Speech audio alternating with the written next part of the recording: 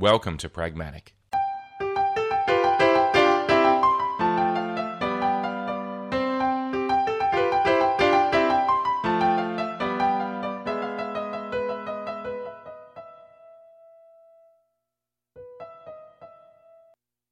Pragmatic is a discussion show contemplating the practical application of technology. By exploring the real-world trade-offs, we look at how great ideas are transformed into products and services that can change our lives. Nothing is as simple as it seems.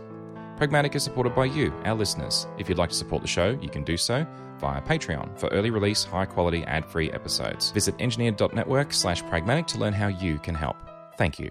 I'm your host, John Chidgey, and today I'm joined by Radek Pietroszewski. Hey, I'm so glad to be here again, and after 2 years, which I can't believe it's actually been 2 years. Yeah, it has been a couple of years, and it's great to have you back. Thanks for coming back on the show. I really wanted to bend your ear about something that I've been reading about recently and I've been getting more excited about, and it's one of SpaceX's, I guess, I don't know if you could call it a side project or not, because it seems like Elon Musk has a lot of side projects, but yeah, StarLink. Would you call it a side project? I would say it started its life as a side project and has been a side project for a couple of years, but I think we're going into the phase that they're really going for it, and it's going to be a very expensive project, so definitely not a side project. No, not anymore. It's kind of interesting when I first read about it, and I thought, well, this is going to work, and that's not going to work, and I can't believe they're serious, and how many satellites? And right, so I've done the whole full circle thing here, and so I thought it might be interesting to sort of like dig into this, and so last time we talked about SpaceX, bit of an update since then, actually. It's probably worth just touching on that since the last time we spoke in the last 2 years. I mean, since then, I'm just trying to remember if the Falcon Heavy had actually made it up and all of the Falcon 9s had landed again afterwards. What else have they? I think they're down to a turnaround time measured in a matter of a few weeks now, 50-something days. I'm trying to remember.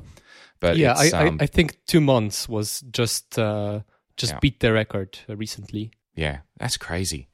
I mean, all this stuff is just really driving down the cost of access to space. Oh, the other thing is the Dragon capsule, since we last spoke, is now the preferred method for getting astronauts up into the space station. Yeah, the Crew Dragon, that's many years in the making, a few years over time, but, that's a finally, and seems like everything worked. It was almost boring.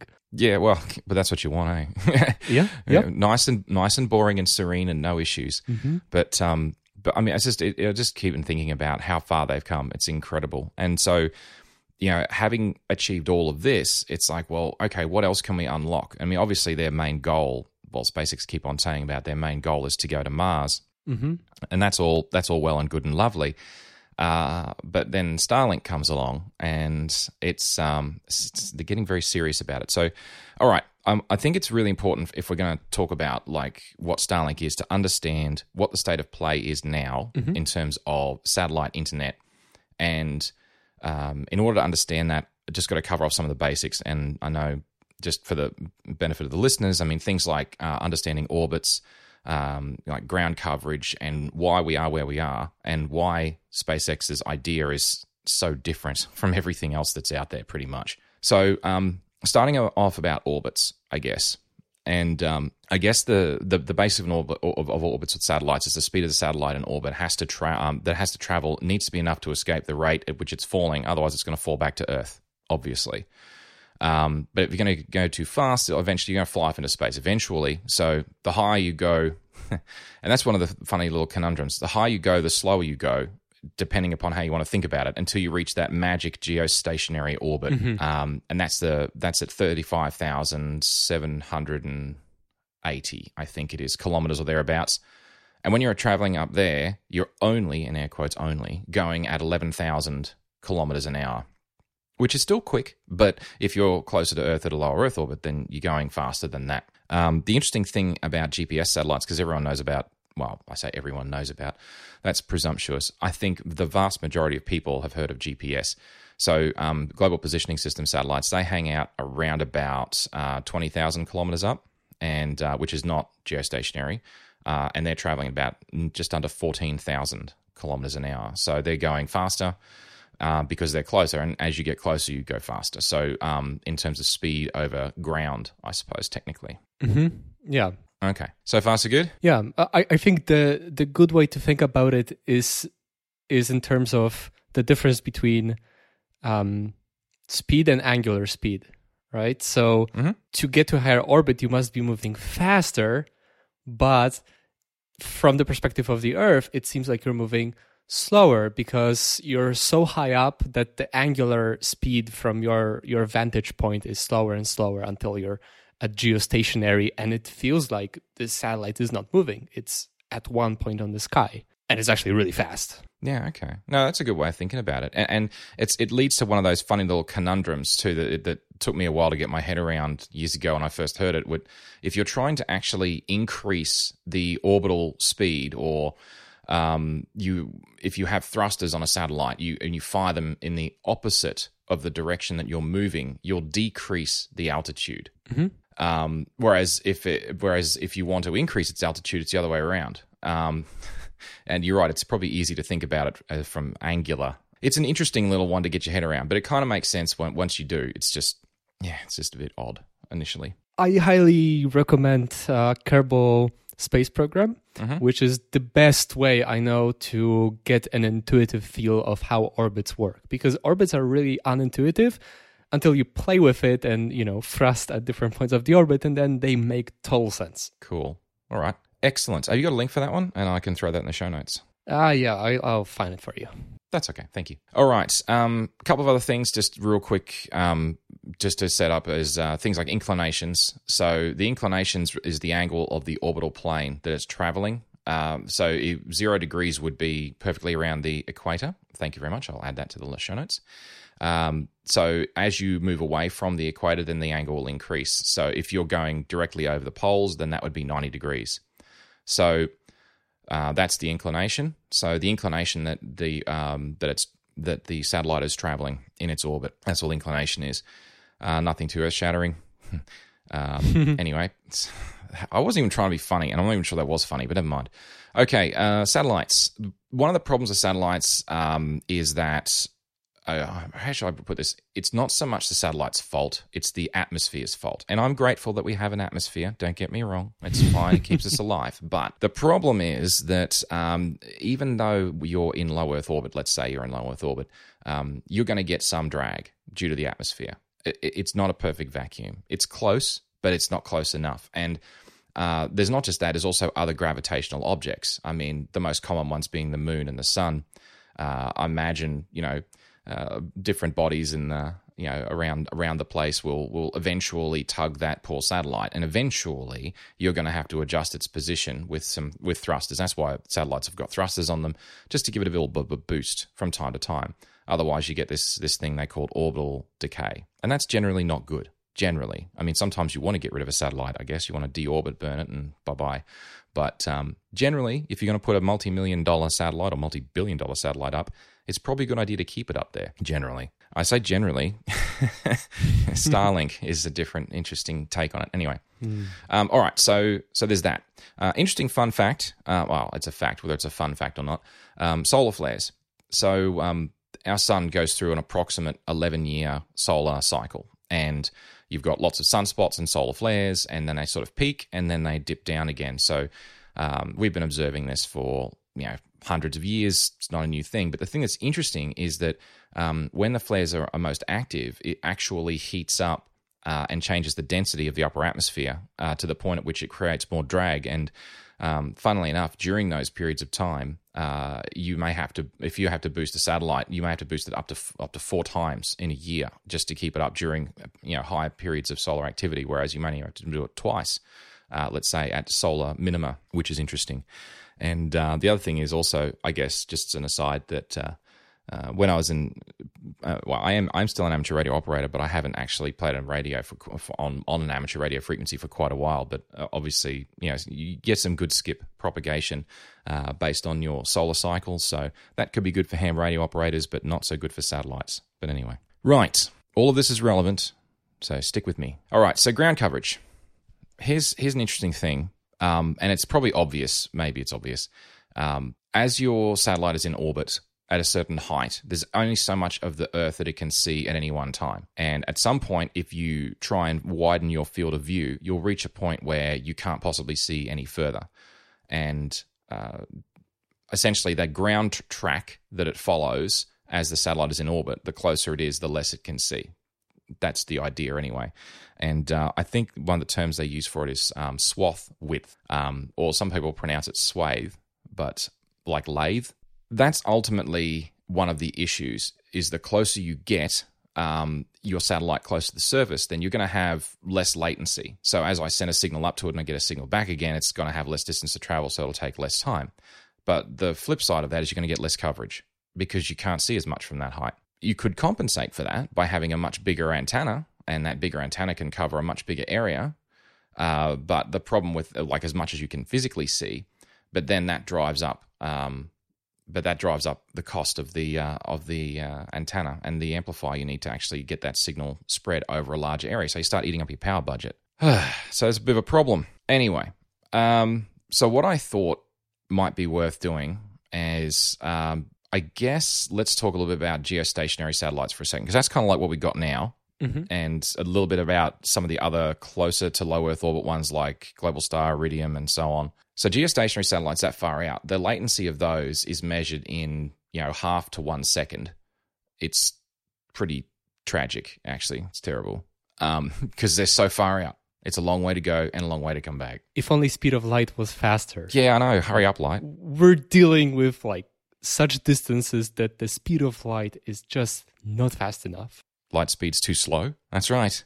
Oh dear, it's terrible, and it's a fact of physics. There's nothing you can do about it. But the other thing that people don't often think about with geostationary satellites is that you can always tell when you're going up. Like if you're out in the outback or the middle of nowhere, you'll know the difference between something which is a low Earth orbit satellite and a geostationary satellite, because the size of the dish. The satellite dish for the geostationary satellite is huge. It's usually 1 to 1.5, maybe even 2 meters in diameter, and the low Earth orbit satellite will be much, much smaller, like the size of a dinner plate, perhaps. And it's just a function of distance. If you want to get a radio signal that far, that much further, the signal spreads over distance. And because the actual area that the radio signal covers, and I've covered this previously in episodes of Pragmatic, whereby it's the inverse square law. So if you're 1 meter out, it's 1 square meter. If you're 2 meters out, it's 2 squared. So it's a quarter of the signal strength over the same area. So you have to have a narrower and narrower beam width in order to actually get a reliable communication with that geostationary satellite. And that sucks, because that means that you can't actually have like a mobile or handheld. It means you have to have a large physical area, and it means that that's not really portable. And that's, back in the bad old days when satellite phones were first a thing, those big, like briefcase phones, you'd open up the briefcase and you have to line it with the satellite first, and then you can make a phone call. Mm-hmm. And it's like, oh my goodness. Anyway, so that's kind of what we got. And in terms of data over those, not too many of the geostationary satellites support any decent amount of data rates. You can get, I guess, some of them, but they're very, very expensive, and the latency is horrific. So if you're trying to do real-time anything, you can just forget it. It's just not, and whenever they get the reporters on, and I've got a reporter in a different country, and they're coming in live via satellite, and the host of the show on one side says, "What's it like over there in other half of the world?" And then you sit and watch this person with a smile and a nod for about 2 or 3 seconds, like they can actually hear them, and they haven't heard them yet because the signal hasn't got to them yet. And then you've got to wait another few seconds for them to come back to you and say, "Yeah, it's really great over here." Anyway, latency. All right, so that's geostationary. One of the things about geostationary satellites is that because they are so far out and they need more power, they have to be bigger, which makes them bigger and heavier. Getting a satellite to a geostationary orbit is also like a lot more expensive. So I think, with the Falcon 9s and the Falcon Heavies, I'm just trying to remember which one of those can get you to geostationary or not. If a Falcon 9 on its own, sure it can. Most satellites, TV satellites, a Falcon 9 can get. But there are some that are really heavy, and you need something like Falcon Heavy to get them. But actually, often the the constraint is volume. So a selling feature of Ariane 5 rocket is that it has such a big payload fairing that you can get 2 geostationary satellites in one launch. They have to be pretty lightweight for geostationary satellites, but you couldn't fit them on a Falcon. Yeah, it's sort of it's interesting when you look at some of the complexities of that, and we'll get to the whole StarLink and how that's different in a minute. But yeah, I mean, one of the advantages of the miniaturization and the chip fab sizes and the amount of power that we've got available to us, like processing power in terms of compute power, we are able to get away with smaller and smaller satellites. But when it comes to raw power and large battery packs and large solar panels, sometimes you just can't avoid it. And if you need that power in a geostationary satellite, which is the one that's gonna need it the most, you don't have a choice. You just need to make a big, heavy satellite, and it's very expensive to get up there. Yeah, generally, if you're gonna put up just a regular TV satellite as cheaply as possible, like you're not gonna get it below 200, 300 million, and it only goes up from there if you want anything custom at all. Exactly. So let's talk about probably the 2 largest ones that I'm aware of. Obviously, there's others, but I'll briefly touch on OneWeb. It kind of started. They launched a few satellites, then they went bankrupt a few months back. So that was that. I don't know what they're going to do with the satellites they got up there. They're certainly not doing a heck of a lot. They've actually been, I don't want to say acquired because they're going through the bankruptcy court or whatever the details are, but the British government and a big telecommunications company from India wants to buy up the assets, and who knows what they want to do with it. Yeah, okay. It makes me think a little bit about what happened to Iridium, but yeah. So we'll wait and see what happens with OneWeb, but I don't want to spend too much time talking about it, but let's just say that at the moment it's not doing a heck of a lot. We'll see what happens. It was an interesting idea. Whether or not it would have been successful or not in it with its current trajectory, we will see, but let's see what happens. But so I just want to talk about Globalstar first and then Iridium, and sort of compare and contrast the differences and then what makes them different from StarLink. So let's talk about Globalstar first. So Globalstar has a reliance on lots of ground stations, and the idea is that when you put the satellite up into orbit, if you've got a mobile device or a spot device to connect to that satellite, you connect to the satellite. The satellite then has to connect down to a ground station. Otherwise, you have no connection. So the satellites don't actually talk to each other in that network. So to make it work, you need ground stations, and you need to have a ground station effectively on the continent that you're operating from. Otherwise, it's a non-starter. And there's 40 ground stations for Globalstar around the world. There's 7 in North America. And in terms of where they're at, the first generation satellites were launched, and they have I think it's 1,400 kilometers, and they had a 60 millisecond latency. As a 52-degree inclination. And originally they launched 77, I think it was, and they're down to about 66 all up. But anyway, second generation uses only 24 satellites. But the reason that I wanted to mention that is that they were very much more focused on the public switch telephone network when they were on data. Although you could do data on them, wasn't that impressive. And one of the big problems with Globalstar is that it has a high latency, but it's not just that. And that's because it's further out, but it's also because it relies on that ground station connection. There is no intersatellite hopscotch, I guess, for the want of a better word. As the signal goes up, it hops between the satellites to get down to the nearest ground station to get back to where it needs to go. And that's where Iridium was different. And Iridium originally was launched in November of 1998. But the problem with that was that they went bankrupt, I think it was, shortly thereafter. And then they got rescued. And all the original satellites were up there for, I think, almost 20 years.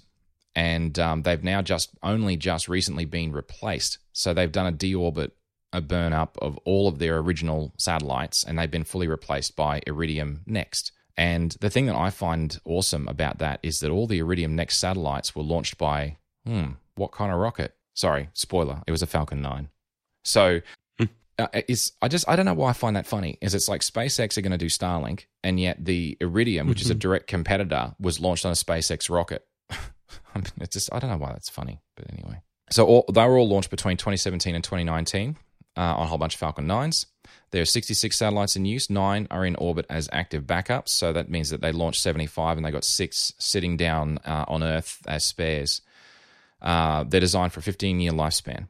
Now, they're only 780 kilometers up, which is 485 miles, in a 100-minute Earth orbit. So because they're closer, they have the service they call it's Iridium Certus, Certus. I think that's how you pronounce it. Anyway, 40 to 50 millisecond latency, so better. And data rates are up to 700 kilobits per second now, and they reckon they're working on refining that and pushing that to 1.2 megabits per second soon. Now, as I said before, one of the other great things about Iridium is that it does do inter-satellite comms. So if you're in a location, you can go up to satellite A. If you can't get to where you need to go, then it'll go across to satellite B and maybe to satellite C before it goes back down to a ground station. And they just added a whole bunch of extra ground stations as well. They don't need anywhere near as many as Globalstar. And, so I think they put the latest one in the Southern Hemisphere. Actually, I think, is it the only one in the Southern Hemisphere? Anyway, it's in Punta Arenas in Chile. I'm assuming it's nice and high up there. And the one before that they finished off was the Chandler ground station in Arizona. There's a few more than that, but they don't need anywhere near as many. But still, we're not talking about a lot of satellites. And they're still technically low Earth orbit, but not quite as low as Starlink's going to be. Anything else to add on Iridium? I'm just going to plug in, if you're discussing Iridium, the book Eccentric Orbits, The Iridium Story by John Bloom is simply amazing. The story behind Iridium's success and then demise and then kind of success again is wow. Like it's a great book. I just wanted to plug this. It's a great story. Yeah, for sure. I mean, I think that Iridium is amazing technology, but I also think that the Iridium Next design sort of pushed the envelope forward with more of a focus on internet. However, I think that Starlink's vision, or the SpaceX's vision for Starlink is sort of like next level. It's kind of the Wayne Gretzky quote of skating to where the puck's going to be rather than where it is now. So Iridium feels more like where it is now, which is now already like not where it needs to be, whereas Starlink is where it needs to be, I think. So, all right.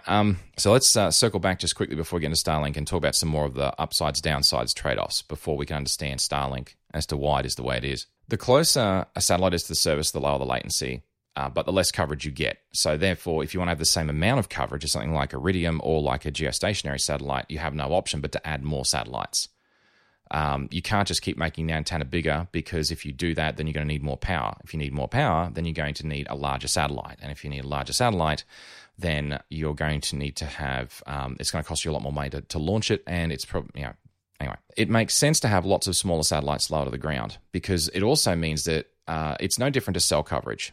So inside the cities, we've got metro cells, microcells, picocells, femtocells, and as we get smaller and smaller and smaller, they're lower and lower power, but because you have lots of them, you can increase the density of connections on a mobile phone. It's no different with satellites. It's exactly the same idea.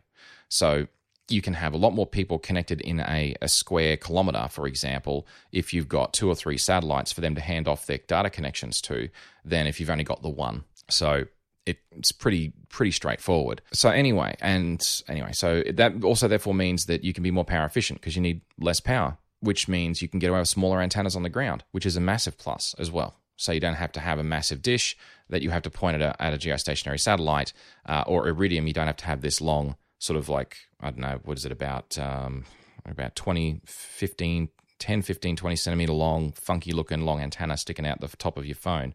Which is not, to be fair, it's not the end of the world, but I think people have gotten used to the fact that phones don't have long antennas. And besides, if we have a long antenna protruding from a phone, they tended to break. I remember when I worked at Dick Smith Electronics, we sold a fair replacement of the Motorola StarTAC little antennas that you would pull out because they would just regularly break. So anyway, showing my age. Anyway, all right. So anyway, it's fine. Do you remember, kids, when they had antennas sticking off the end of your mobile phone? I'm like, no one remembers that, Dad. Okay, fine. Right. Okay, so here's the downsides, because it's not all upsides for having lots of satellites. The first downside is that more satellites are harder to coordinate the handoffs between them, because playing hopscotch between satellites is a pain in the neck, and it's computationally intensive. It's quite complicated to do the switching. So that's definitely a downside. The more hops you have between satellites also means that you're going to probably need more ground stations to mitigate your latency. Otherwise, you're going to have random variable latency through the network, which you may well have anyway to an extent. So, for example, if you've got a connection between point A and point B, and you don't know if you're going to get there through 1 or 2 satellites or 3 or 4, depending on where they are in their relative orbits and how many times you've got to hop between them before you come back down to Earth again, it's kind of... That can be a bit of a problem. So managing that means, you can't get away with as few ground stations. You need to have more of them. So there's that. And then I guess I have to talk about Doppler effect because it kind of drives some of the decisions and some of the stuff that's been talking about. So I've done a lot of talking, but I guess what's your take on, just not necessarily talking about StarLink yet, but talking about using light or laser for essentially using intersatellite comms, not using radio but using light, right? Rather like fiber optics without the fiber. How much do you know about that sort of stuff? I'm just curious. Well, you get to have a much higher throughput, but it's pretty complicated to do. Like, it's not easy at all. No. Especially with as many satellites as StarLink is going to have. Yeah, exactly. I think that the thing that's interesting is that radio has its place and optics has its place. And typically we've only really done optics at any kind of scale reliably using fiber optics. And once it's trapped in a fiber, you have complete control over it. There's no interference. There's no problems. Well, I say there's no problems. I mean, there's always problems, but... whereas if you're going through open space, that's a completely different thing, because you've got all sorts of problems with diffraction in the atmosphere, and you aren't going to get a reliable connection. Alignment needs to be extremely precise. So these are problems that are very difficult to overcome at ground level, even going up and down through the atmosphere, although there have been all sorts of different experiments that have beamed data even to satellites in deep space using lasers. But there's lots of error correction because there's lots of scattering, and it's not something we generally do because it's generally pretty unreliable. But the funny thing is, when you're up there in space, a lot of those problems don't exist. So you don't have an atmosphere that's going to scatter your laser. You don't have as much interference. And if you pick frequencies that are outside of the sun's spectrum, then you're not going to get interference from the sun either. So it actually sounds like if you can solve the alignment problem, that suddenly this could be really useful. So one of the things that StarLink is going on saying that they're going to use for intersatellite comms is not radio necessarily. It's going to be optical. So when we and the other benefits you get out of that is you get away from the Doppler effect problem. So Doppler effect on radio. Any thoughts on that before I dive into to go ridiculously technical? Just curious. About Doppler effect? Yeah, as it applies to satellite radio, for satellites and radio signals. Not really. No? Okay. Well, I'm sorry. I'll just bear with me for a few more minutes. I just got to... When I first got into satellite radio, because I really didn't get into satellite... And I say satellite radio, I don't mean Sirius XM. I mean, like amateur radio on satellites. Is that what you realize is that when you've got your VCO and you're trying to tune the frequency, as the satellite's approaching, you have to actually tweak the frequency up a few kilohertz. And as it's going away from you, you have to tune it back again, otherwise you'll lose a signal. And so this whole thing of Doppler effect as affects radio signals is a thing. So, I mean, I think most people understand the idea of Doppler effect as it applies to a sound. So as an ambulance is coming towards you, the siren's going off, it'll sound like a higher frequency. As it's in line with you, it'll sound like it's at exactly the right frequency, and as it's going away from you, it'll sound like it's at a lower frequency. And it's just a matter of the sound. The source of the signal is moving, and therefore the faster it moves, and if you're relative to you, you will see a corresponding change to the wavelength, and hence V equals F lambda. Hence, you change the wavelength, you change the frequency, and this is a real problem. The other thing that people don't think about is they don't think about broadband. The problem with broadband is that if you've got a really wide channel, let's say it's a 100 megahertz channel, and you're operating in 3 gigahertz microwaves, that's a pretty wide channel. 3 gigahertz is pretty low frequency, but just some rough numbers. Then that difference between the high end and the low end in terms of that wavelength, you'll be looking at 100 millimeters at one end, and you'll be looking at 0.099667777 millimeters at the other end of that. So as your orbital velocity is going, so Starlink's going to be going at 27,000 kilometers an hour at its height. So if you actually do the numbers and all that, I'm not going to go into all the detail, although I've got it in the show notes for people that are interested, is that you're looking at an error of, and this is without the Doppler effect, your error from one end to the other of the spectrum is 0.000099 millimeters in wavelength. But if you go to high frequencies like light, so once you've gone from 3 gigahertz to 300 terahertz, which is essentially frequency for light, it's 100,000 times less of an impact. And so essentially you've taken something which is computationally problematic because you've actually got a varying frequency that's going to cause a distortion of your data from the low end to the high end of your broadband spectrum you're trying to use, and you've essentially made it negligible. So optics have got a lot going for them because, you don't have to worry about that so much. So anyway, all the numbers are in the notes if you really want to know. Right. So the other thing I thought about is, well, what about, because people are saying, well, optics is faster than electrical signals. And it is and it isn't. The speed of light is fast, sure, but the speed of an electron is effectively the speed of light. I mean, it's 99.9999992% the speed of light, or whatever. It's effectively the speed of light, pretty much. And the only reason that it's not the speed of light is because an electron has mass. So the problem is the conversion. So you convert from light to an electron or electron back to light again. That conversion speed is really no different than radio. So if you're going to go to electromagnetic wave to electrons or back again. So if you're in a switch and that switch has got fiber optic transceiver or it's got a radio front end on it, you're not going to get any significant difference in the conversion between the two of them. So light's still better because you're not affected by Doppler. You can also do wavelength division multiplexing into a single signal to get more data over the same physical space. When you're on Earth, the biggest downside is you can't use light generally because of interference, so you put fiber optic cable in, and everyone says, well, that's great, isn't it? But the problem is that fiber optic cable slows down light, which sucks.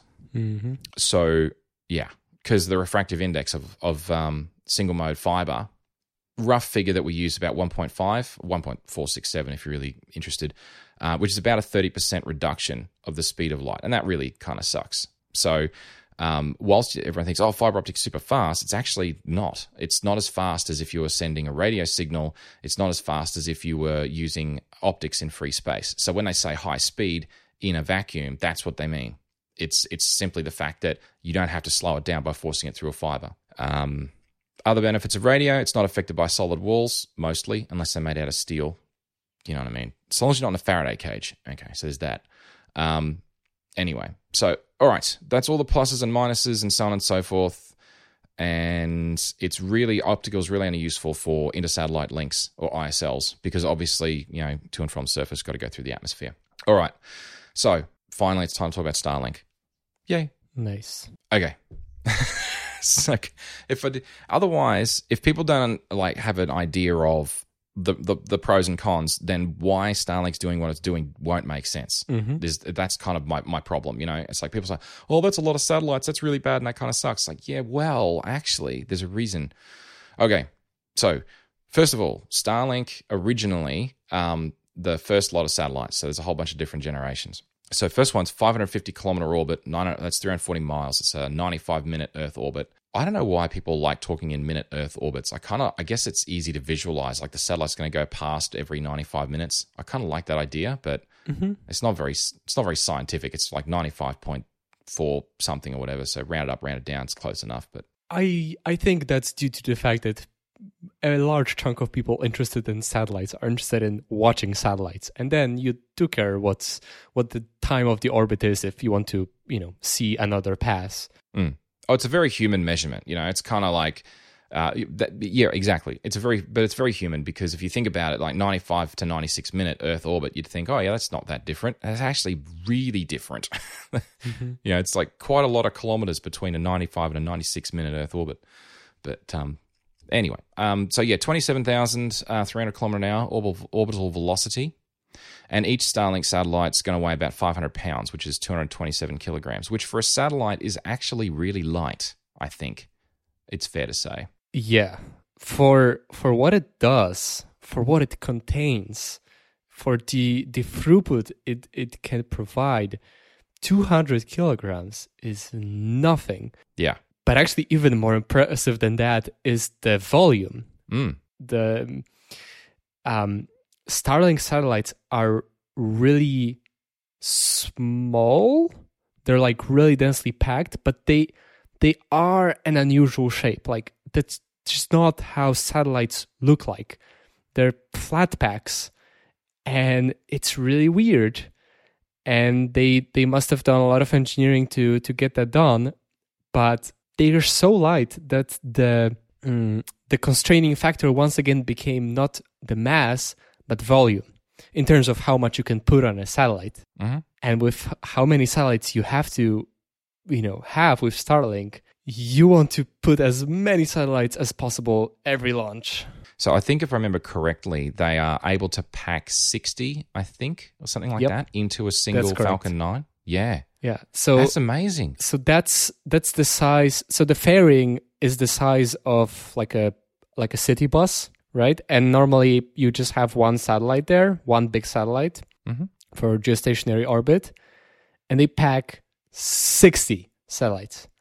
Like, that's simply unheard of. There have been space launches in the past that would deploy 100 satellites on one launch, but not 200 kilogram satellites, but mostly CubeSats, like 3 kilogram or 5 kilogram, just tiny, super simple, super cheap, comparatively speaking, of course, satellites. Not like, really powerful communication satellites. 60. Yeah, I know. Wow. It's amazing. It's absolutely amazing. And one of the things that's interesting about it is, just because they're small doesn't mean that they can't handle large throughput. So that's the other thing, right? Obviously. So during a beta test, SpaceX did a test with the US Air Force, I think it was, and it was a C-120, 150, 180. I forget the designation of the plane, whatever it was. Anyway, one of the Air Force's large planes. And the test, they called it Global Lightning because they just like giving names like that to their stuff, because it's Elon Musk. Anyway, and the download speeds that they got in their beta test were 610 megabits per second, which is far beyond anything that's up there. It's just ridiculously so far beyond what's up there. And recently they're talking about 1 gigabit per second. Now, I can believe 1 gigabit per second if you've got very few people on the satellite that you're talking to. And that may well be possible. It's like a raw data rate, perhaps. But we'll see how that goes. But still, it's good to shoot for the moon, and we'll see how that one goes. The other thing that Elon's been talking about is they've been touting a latency of 15 milliseconds to 25 milliseconds. And recently, Elon tweeted saying 20 milliseconds was really their goal. And if you think about that, that's insane. I did the rough calcs based on the height and the switching and what you can expect for switching delays. And at that altitude, in theory, that should be possible if you only have, if there's no hop. If you go up to the satellite and then you go straight back down again, that should be achievable. But it's still kind of a crazy kind of latency for a satellite. Do expect it to be definitely more than 20 milliseconds, at least for many years to come. If you watch SpaceX or anything Elon Musk does, you'll see that he promises a lot of things. Half of them never come to exist, and the other half does come to exist much later than the schedule he says it will. Not nearly as good as what he promised, and still pretty mind-blowing that it's even possible. So I don't think 20 milliseconds is going to happen soon, but whatever it is, I think it's still going to be just wow that you can have like proper data internet access from a 200 kilogram satellite, switching from one to the other with whatever latency it is. It will be completely usable. Yeah, well, that's it. I mean, it's the thing to remember is that even if they do achieve 20 milliseconds, which is still impressive, that's still about twice what you would get out of decent broadband on Earth. Like the latency for my connection here is like 7 or 8 milliseconds, depending on which server I'm trying to hit. And it's like, that's only a problem for certain, if there are certain applications like video conferencing or like some low latency gaming that needs that sort of low latency. Most applications on the internet, like looking at a web page or streaming like radio or music or whatever else, that doesn't need to have 20 milliseconds of latency. Well, honestly, even for video conferencing, it will be negligible. Yeah, true. It will matter if you try to play a first-person shooter or make algorithmic, stock trades over StarLink. Otherwise, it will be just fine. Yeah, I do think that it's good to have goals and it's good to shoot for the moon, as I said before, and I think that that's great. But then it's certainly streets ahead of what Iridium Next is capable of. But obviously, we're still in the beta testing stage, so we'll wait and see. Jury's out. Now, just in case you thought Elon Musk wasn't making grandiose enough claims, he's then saying that, oh, by the way, we're just working on the Starlink thing. Well, the generation 2 of Starlink, we're going to do we reckon we can crack 8 milliseconds. Now, I ran the numbers on this, and I think that it's one of those things that is a theoretical possibility only. And I think that the reality is going to be once you get a lot of people on there, you're never going to get that as a sustained, consistent result. And I think a lot of that will be things like as your phased array is tracking the satellite, which we'll talk about in a minute, the satellite's going to go and pass overhead, and it's going to go, as it's approaching, it's further away from you from the ground, therefore you're not going to get 8 milliseconds. Once it's directly overhead at its closest point to you, you might experience 8 millisecond latency for a short period of time, and then it'll be longer than that again. So it all depends on how you want to slice it. And again, I really don't know how many people are going to be that upset if you don't get 8 milliseconds, and that's even if that's achievable. So anyway, interesting, but I suppose typical Elon. Okay, right. A couple of things about them. They're using Hall thrusters. All right, Hall thrusters. That's the sound of crickets. Anyway, it's okay.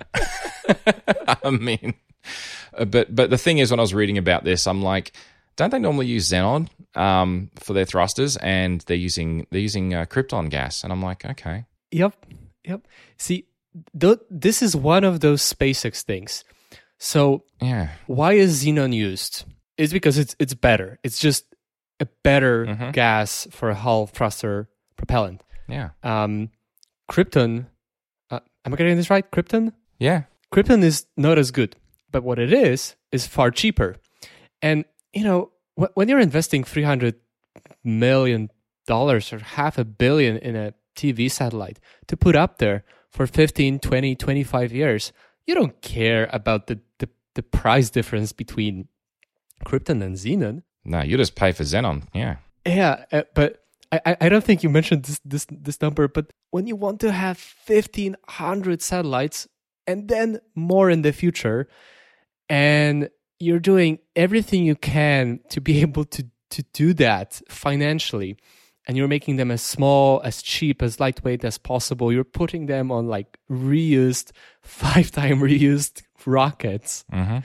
Then suddenly it's like, oh, actually, we don't need the extra performance of Xenon. It's fine. Let's just use Krypton. It's cheaper. Why do you want to use Xenon? Yeah, but you're exactly right. It speaks to the design methodology that they're approaching Starlink with, which is completely different to pretty much everyone that I'm aware of. Because it's like, well, if we're going to make lots and lots of these, and they're going to be kind of expendable-ish. Yep. So I mentioned that Iridium's lifespan satellites is expected to be 15 years, and the last lot of so it's Iridium Next, and the Iridium satellites originally lasted 20 years. I mean, except for one, which I'll talk about at the end, but never mind. The point is that it was a bit of a whoopsie over the Soviet Union, but anyway, never mind that. It's fine. Siberia, I should say. Okay, so never mind that. Point is, some of the other cool features of the Starlink satellites, I say cool in air quotes, is that they're touting that they'll have optical sensors to scan for local space debris and attempt to automatically avoid it. I'm actually not sure how much of that is marketing blurb and how much of that is actually possible. I know that they're going to use I think it's NASA's tracking database for all the space junk, and they're going to try and programmatically avoid it. That I would believe. But anyway, never mind that. So as much as we talked about laser links between the satellites for inter-satellite communications, they're not up and running yet, but they're planned for the future. So I suspect they're going to have a lot of bugs to iron out with that. But if they can make it work, that's really, really good if they can. Just what you said, that they'll have bugs to iron out. This again speaks to the complete 180-degree change in design and just product engineering. Difference between Starlink and everything else. Like, no one thinks of satellites, a satellite communication network, as something that you gradually iterate over, like a software project. You just don't get to do that. It's too expensive, and you don't have a large enough sample to do that. Maybe you have the first satellite or a first small batch of satellites, and then you plan for block 2 in military contracting parlance, or version 2, as what software developers would say, with a bunch of improvements, and they often fall into the second system syndrome, but that's another thing. But here, like, they're iterating, and every couple of launches, so every couple of months, there's a change to Starlink, and they're trying something new, and they're improving it, and they're tweaking it, and sometimes those satellites they fail. And it's fine, because it's like 3 out of 60 on a launch. Yeah, plenty more where they came from. You're absolutely right. And the way they're approaching this is very much right. We know it's not going to be, we're not going to have inter-satellite links up and running first, but that's okay. We're going to get the rest of it working, and we'll get the bugs ironed out of that. And then we'll just launch some more. And then we'll just launch some more. And every time we launch some more, we'll add improvements and refinements, and we'll get better and better, as opposed to let's engineer the whole thing on the ground and then launch it up there because it's so expensive. And at the very end, I just want to talk about why Starlink can get away with that. So, all right. The funny thing about the Starlink design, though, is that it's changed multiple times since it was first submitted to the FCC for approval. Now, I thought about, I should go through all the different design phases. And I'm like, you know what? It's iterating and changing so much that I don't think it's worth doing that. So let's just talk about as of right now today. And let's just put your hand up and say, I admit that in 6 months' time, it's probably going to be different again, because, they keep iterating this thing. So this will be current as the time of publication, and that'll be that. And just, refer to the latest submission for the Starlink design whenever you're listening to this if you want to get the current state. But anyway, as of April this year, the latest plan they submitted is the KU and KA band satellites. They are in orbits of about 540 to 570 kilometers. That's 340 miles to 350 miles at inclinations of 53.2 degrees, 70 degrees, and 97.6 degrees. There's going to be 4,408 Starlink satellites in total. And then they've also said that they're going to have 7,500 V-band satellites in orbit at 345 kilometers, which is 214 miles. So just about the bands, just real quick, that's just radio terminology. So a V-band simply means 40 gigahertz to 75 gigahertz. KU band is 12 to 18 gigahertz. KA band is 26.5 to 40 gigahertz. That's just the different radio frequency bands, and they have different uses depending upon what you're trying to achieve. Some have more or less interference from the atmosphere. Like V-band, I think, is one of those ones they'd like to use for inter-satellite communication, so don't just think they're going to go straight to laser. They're not going to. But anyway, and as of June this year, so only a month ago, SpaceX then said in the US, hey, we're going to apply for use of the E-band for their second-generation constellation of up to 30,000 satellites. So it's like, okay, this is a lot of satellites, like a ridiculous number of satellites. No one's ever done anything quite like this before. because their goal is to provide complete global internet coverage. And the whole design ethos is all designed around one idea of it's cheap to get it up there and I don't care how long it lasts, or not that much, because they're saying each satellite is only going to have 5 to 7 years of usable life. That's it for a satellite. Some of those geostationary satellites have been up there for 20 years.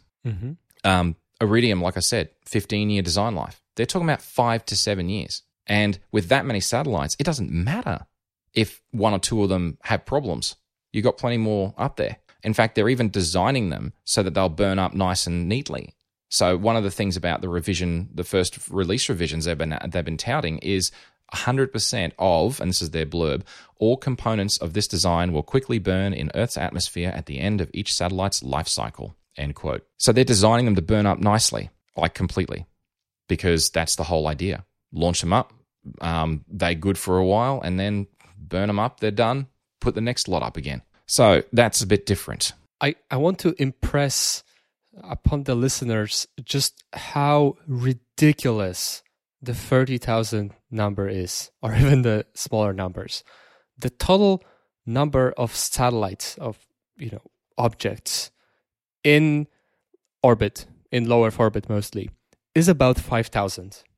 Okay, over the last, 50, 60 years, we've put up something like 5,000 objects into space. And right now, okay, not even going to the crazy bright future plans of SpaceX. Just right now, before Starlink is even operational, they've already put up 540. That's already like 10% of everything. Those are big numbers. It's crazy. You're absolutely right. Yeah, it is. They're insane, absolutely insane numbers. And it's I just want to quickly wrap up on the whole other pieces of this puzzle, and then we'll circle back and talk about how they can do it. So applied in the US, they've applied for 32 ground stations, and as of a few weeks ago, they've got 5 of them approved in 5 states. So you still need lots of ground stations, more than the other technologies, because there's they're trying to keep their latencies low, and the user terminal at the ground on the ground. They keep talking about it'll be about the size of a pizza box. You can get pizza boxes of different sizes, but again, Elon Musk, whatever. And it'll be a phased array antenna, which is so in other words, you light flat, and the software will phase the antennas to essentially virtually direct it. Same kind of technology behind phased antenna arrays for MIMO. Not new, been around a while. It's not the most efficient kind of antenna, but it makes up for the fact that it's over-spec'd for its size. Anyway, it doesn't matter. The point is that it'll work fine, but it needs to be mounted anywhere so long as you can see the sky, kind of obviously. It's not going to work indoors, so that's just not going to work, okay? I don't know how well it's going to work in a window or on a window. Like, it might, but I don't think that would be very reliable. No. You'd probably be better on the back deck or on a roof. The more sky you can see unobstructed, the better. But, Right. We're talking about satellite communication. Even with orbits as low as 550 kilometers, the signal is still really weak. And even a window has, creates enough interference with radio waves at those at KAKU frequencies that this will significantly degrade the signal. Exactly right. So yeah, definitely roof. Yeah, I hate that whole idea of, it's the size of a pizza box, and then people think, oh, cool, I have pizza inside in the house, and I'm eating my pizza in the house, and it'll be like that. Oh, please don't. No. And I think people also get fooled by this idea that your mobile phone has got a GPS in it, and I know it knows where I am when I'm inside my house or my apartment or the office, if anyone's going into the office anymore. COVID-19, never mind. Point is that it's not really the GPS. It's actually getting your location from the nearest radio cell tower. And it's not very accurate. So you need to actually put your phone right next to a window or be outside to get any decent GPS lock. So that's just a fact. That's just the way it is. So anyway, all right, yes, satellite comms, keep that antenna outside. Everyone will be happy. All right, so as of June 23rd, 2020, there were 422 satellites in orbit. I think there might have been another load went up, I think you mentioned. In any case, it's initially only available in USA and Canada, and they're doing you can sign up for beta testing if you want to. So unfortunately, Radek, you and I are out of luck for that, but shrug. Oh well. Not the end of the world. I thought it might be interesting to talk about cost. And that is like for the end user. So there've been a whole bunch of people that have had a stab at it. I found one website, there's a link in the show notes, and it does a comparison of the two other most predominant satellite internet in North America and Canada providers. So one's Viasat, and that ranges from $30 a month for 12 megabits down to $150 a month for 100 megabits down. Another one's Hughes Network Systems, or HughesNet. They range from $60 to $150 a month, and you get about 25 megabits down. Now, both of those two combined have got 2.5 million satellite internet customers. So there's no question there's a market. There's absolutely a market. And whatever StarLink has, it has to be better than that in terms of both pricing and speed. Otherwise, you won't attract the customers across. And it's not like Viasat or Hughes are going to be able to do anything on the scale that Starlink are. So Starlink pricing hasn't really been released yet, but Elon sort of let slip. He sort of hinted like, maybe $80 a month kind of thing, maybe $100 to $300 modem terminal cost up front, maybe. But all of that's typical Elon. So I don't know what that translates to in reality. And we're not going to know that until probably next year, I would think. Right. Okay. So why didn't anyone do this before? I mean, it's obvious, right? Jeez, it's so simple. Let's just launch 30,000 satellites. Why not? Obviously, the cost of the per satellite launch was so high because it costs so much to launch a satellite. You would launch as few as you could get away with. It was better to launch 50 expensive satellites than 500 cheap satellites. People also weren't interested in latency or bandwidth for that matter back then. So, you could actually get away with putting satellites into higher orbits, with longer lifespans, and all the economics made sense simply because it was so expensive to launch them. But it's not just that. I think also a lot of the technology that we've got, improvements in digital signal processing, is a big one. You can do a lot of DSP on board the satellite now, and the smaller chip fab sizes, you get much better power efficiency out of them as well, which is also big, which means you can put up a lot more compute up into orbit than you could previously. But the game changer really is the cost per pound to launch, and SpaceX have just slashed that.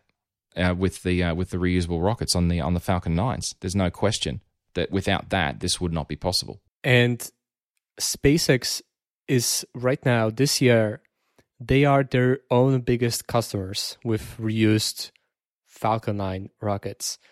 And in fact, in the past year, Falcon 9 has crossed many achievements in terms of their reusability, and it's all been Starlink launches. So last year in November, for the first time, a Falcon 9 rocket was used 4 times, right? So the first fourth time, that was the Starlink 1 launch. This March, they had the first fifth launch, right? So the first time a Falcon 9 was used 5 times, and it was the same rocket launching Starlink 5. And in a month, there will be probably the first time that the Falcon 9 rocket will have launched for the 6th time, the same rocket. So they haven't gone beyond 3, like 1 original launch and 2 reuses for commercial customers. And they're just keep reusing the same booster over and over again as cheaply and quickly as possible, like their own hardware that other customers are too afraid to use. But for them, it's not that big of a risk because they're mass manufacturing those satellites. Exactly. Yeah, the economy of scale is it can't deny the impact that it's had. And I guess that's also the crossover. So it's not just the cost to launch has dropped so low, but it's also the fact that the technologies allow them to mass produce microsatellites, if you can call a 227 kilogram satellite a microsatellite. But anyway, into a constellation that can actually work together.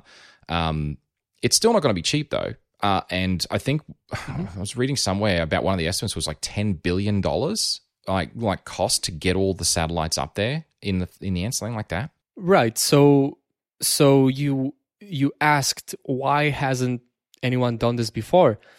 But the thing is, the commercial success of Starlink and their slightly less ambitions and sometimes bankrupt competitors is not yet obvious.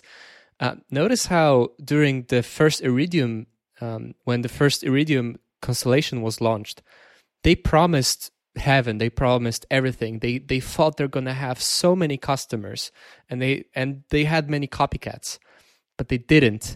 No one wanted it, and Iridium was sold off, through bankruptcy for like pennies on the dollar. And right now there's this gold rush with StarLink and OneWeb, now bankrupt, and a couple of others. But it's not yet guaranteed that it's going to work. No. Even with Starlink's, economies of scale, and SpaceX being able to use their own rockets at cost, and without the markup that they're charging, even with reused rockets to their customers, it's going to be still so expensive with 1,500 plus satellites that this might simply fail. That there won't be enough customers who both want it and can afford to pay for it. Absolutely right. And I think that it is going to be borderline on the economics. But I wouldn't bet against Elon Musk at this point. I think he's pulled off enough miracles, things that people said would never work out. I think he's not a good man to bet against. No. And certainly he has the patience and the deep pockets now for a long-term view on this. So I kind of think that where the others have failed is that they didn't have, multiple companies backing them and multiple other side businesses. Like, I do believe that if anyone can make it work, he can. But maybe in the short term, it'll be confined to a smaller number of satellites focused in North America, and then gradually it'll roll out around the world, which is ultimately the goal. But that just might take longer than he thinks. Right. But I'm hopeful. I'm optimistic. I think that there's a fair chance of success, and I think that they've got the staying power that some of the others that have failed did not have. It's worth noting that the insane numbers on FCC applications have a lot to do with the rules of FCC and spectrum allocation and whatnot. And you want to shoot for the stars, because if you only ask for 500 satellites to launch and it turns out you are successful, then you have a problem. Yeah. Right. So I don't expect that this will ever, even if successful, reach 30,000 satellites. Well, I don't want to say ever, but you know what I mean. But yeah, I know. But this is their wildest expectation of it. Maybe if everything goes right and all the stars are aligned, this maybe hypothetically could be possible. But this system will be usable with quote unquote just, I think 700 something satellites, which is still 10 times bigger than the next biggest constellation that exists. But if they can launch 60 at a time, then that's not the big problem. They're almost there. And then, they can always, give up. If it turns out to be a total flop, they'll lose a couple billion. They'll survive. They'll be fine. So it's funny you should say shooting for the stars there, because I kind of I think we have to just wrap up shortly. But before we do wrap up, I want to talk about the pushbacks, because there's a lot of people around the world that are concerned about this, and it's not all positive. So with stars, I mean like astronomers.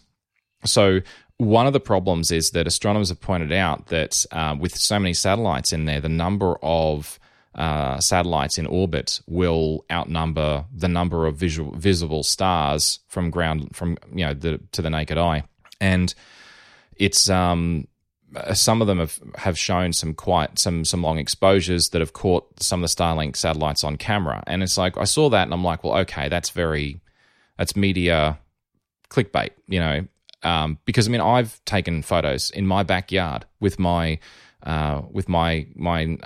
camera, and I've caught satellite trails, and it's like, and none of them are Starlink. I know that. So it's not a new problem, but it's making an existing problem potentially worse. And it's funny when Elon's reaction to that was, well, you can just do photo stacking to delete them out of your photos. And that's technically true, you can. And that's exactly what people do already. But the density will increase, it'll just make it more problematic. I do wonder though if whether we're starting to cross that moment in time. Like there were a few moments in time in the past, right, with different technologies that have impacted astronomers. And I mean, the first one is when airplanes flew in large numbers at night around the world. So that was a thing. And right now, you look up into the sky at any one time. Well, maybe at the moment with lockdown and international travel, not so much. But rewind 12 months. And just, you'd see blinking lights flying in the sky pretty much any time of the day or night in most semi-metro areas around the world. And there was there was a time before that. And then light pollution from cities. That's become so bad that like dark sky locations are kind of a thing now. You kind of have to go to a dark sky location just to escape the light pollution from the city. Mm-hmm. And so, we're going to add 30,000 satellites with StarLink. It's like, okay, well, when satellites then are so numerous, without image stacking, you're never going to get rid of them. It's like, I don't know. I guess to take the extremist position, you could say, well, with light pollution, what's the answer for the astronomers? Is we say, well, because I don't want you to have to drive 3 hours to a dark sky location, if it's even that close, after 9 o'clock, we're just going to turn all the lights off in the city. Can we do that for our astronomers? It's like, what's the trade-off? At some point, you have to say, well, the benefits outweigh the impact to astronomy, for example. But then again, I was also doing the notes for this yesterday, just finishing up on them, and I started thinking about the start of WALL-E, the movie. Mm-hmm. WALL-E. Anyway, in the first 25 seconds, you're in space, and you start to sort of like zoom in on the Earth and fly into the atmosphere, and you see the entire atmosphere of the Earth just covered by millions of satellites. It looks like millions. It's lots, and I'm like, it's a pretty powerful kind of image that kind of stuck in my mind. So I don't know. I could go one way or another, but then again, I also thought about WALL-E in the introduction, and I'm like, well, if this is like 50 years ahead of when everyone abandoned the planet, most of those would have been dragged into the atmosphere and burnt up already. So the big satellites would have anyway. So I don't even know if that's actually a realistic view of the future anyway. It probably isn't. Yeah. I don't know. I'm kind of on the fence about this. I read about the concerns and tried to read into it. But honestly, my personal take, and I don't want to come off as, an Elon Musk fanboy or something. But I think that if this works, and that's not obvious, that this might completely fail or semi-fail. But if this really works, the benefits will be so immense that it'll be worth it. I don't think we'll get to 30,000. So I don't think, I don't think it's worth extrapolating to those numbers. But it will be, I am absolutely sure that it will be a pain, an additional significant pain to astronomers. It'll be yet another thing in their way, and it will suck. But the benefits of having like total internet access everywhere, and it will be kind of expensive at first, but the technology will have been proven, will have been made cheaper and cheaper over time. That's really powerful. And why is SpaceX doing Starlink in the first place? Well, I think it is because Elon Musk is kind of crazy and just is set on this one thing, one goal, to go to Mars, which takes a lot of money. Mm-hmm. And Starlink will either lose a bunch of money or will be super, super, super lucrative. And it's this stepping stone on SpaceX's vision. Mm-hmm. Like you need a bunch of capital to be able to move forward with the Starship program and be able to make a big freaking rocket. And then when you have that, then hey, suddenly putting up into orbit a massive telescope, way bigger than whatever is possible now, and without the extra complications of like folding it up, like with James Webb telescope, which is a mess, but that's another story. Like that will become possible. So I'm sorry, astronomers, but I think it's yet another of those sad things that you'll have to deal with. Yeah.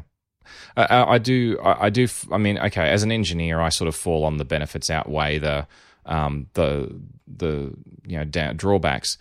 And that's the astronomer side of things. But there's a couple other things to consider real quickly, though, before we wrap up, and that is that there have been a lot of people saying this is going to create a bunch of space junk. My response to that is that they're designed to burn up on re-entry, and if you don't boost them when they're that low, 550 kilometers is quite low, they're going to get sucked back into the atmosphere, and they're going to burn up. So that problem solves itself. In 5 to 7 years, 10 years, they'd all be gone anyway if you did nothing about it. So the whole SpaceX, whole StarLink idea is that this is a constant thing. Like every so many years, you'll launch a couple extra satellites to replace the old ones, and it'll be, the ability to iterate over those times, over that period, then is much better than other technologies. So I don't think that space junk is necessarily the problem, but the other one is collisions, and it's kind of crazy to think with all that space up in space. That collisions that it would even be possible, but it's actually has happened. And I mentioned about it, a while ago now in this conversation, but on the 10th of February in 2009, Iridium, the original Iridium satellite number 33 collided with Cosmos 2251, which was a defunct Russian satellite, and that was over Siberia. And both the satellites broke apart, and they've now got a debris field containing 2,500 pieces. And so all those debris now, they're all tracked by the US Space Surveillance Network. And it's like, it can happen. And when that does happen, those smaller pieces of debris will take a lot longer to eventually be drawn back down to Earth again and disintegrate in the atmosphere. It'll take a lot longer. It'll eventually happen, but it's going to take a while. So by having so many satellites up there, the chances of a collision will increase. And people can't say that it's never happened, because it has. So I think that that's also an inevitability, and it's something that we just need to be a lot more coordinated, I think, globally with when we're adjusting satellite orbits and when we're doing launches, and it just needs to be better administered, I think. And if you can do that and people are more responsible about it, then that should be something you can manage. And again, benefits outweigh the risks. And if you've got 30,000 satellites, whether they get to 30,000 or not, if you've got a lot up there, losing one to a collision every so many years is probably not the end of the world. It's more the concern being raised by people is the space junk that might create in the process. So that's actually a huge benefit of putting those satellites in a really low Earth orbit. 550 kilometers, that's pretty low.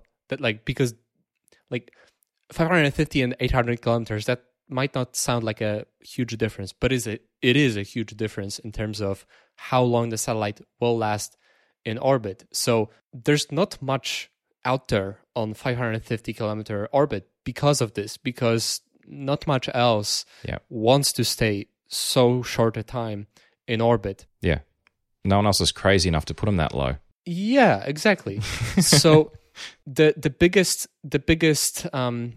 danger to Starlink is Starlink, because of how many there will be there, and it will be pretty much everything else on 550 or so orbit will be a rounding error compared to the number of Starlink satellites.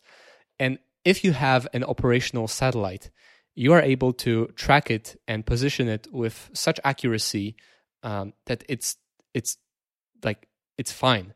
It's when it breaks, then it starts to become a problem, and you just have to track it really carefully and maneuver around it. And actually, a lot of I think most satellite maneuvering is pretty much done manually. Someone observes it and sends commands to the satellite.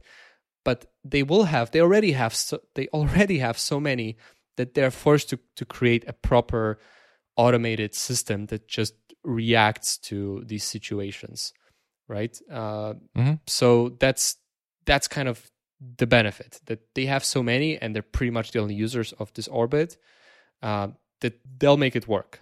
And if not, well, it will decay and degrade in a reasonable number of years. And then Elon Musk can say, well, we tried and it's all burnt up now, so oh well. Yeah. Off to Mars. In any case. All right. Well, if you'd like to talk more about this, you can reach me on the Fediverse at Chidgey at engineer.space. on Twitter at John Chidgey, all one word, or on the network at engineered_net. If you're enjoying Pragmatic and want to support the show, you can via Patreon at patreon.com/John Chidgey, all one word, with a thank you to all of our patrons and a special thank you to our silver producers, Mitch Bilger, John Whitlow, Kevin Kosh, Oliver Steele, and Shane O'Neill, and an extra special thank you to our gold producer, known only as R.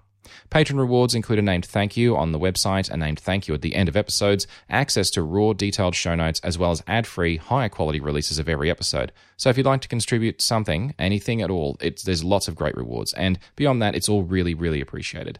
Of course, there's lots of other ways to help, like favoriting the episode in your podcast player app, or sharing the episode or the show with your friends or via social.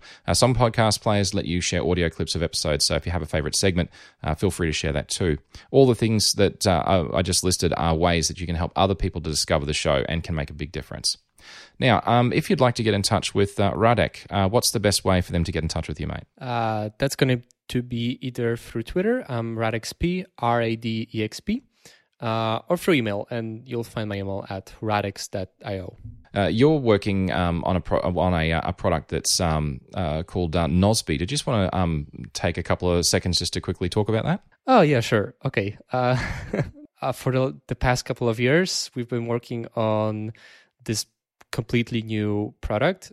We call it Nosby Teams, and it's essentially a to-do app for teams. It's a product to help remote teams mostly communicate, collaborate, get their stuff done. And after 4 years, we finally, just today, as we're recording this, kind of officially launched it. We're on Product Hunt, yada yada, and I'm really proud of this product. So if you're a team and you want to get away from Slack and email and meetings, then Nosby Teams might be for you. Awesome. All right, cool. Well, thank you very much for that. And yeah, by all means, check it out. And awesome. All right, lovely. Well, once more, a special thank you to all of our patrons. A big thank you to everyone for listening, as always. And thanks for coming back on the show, Radek. It's been great. Thanks so much for inviting me again. Anytime.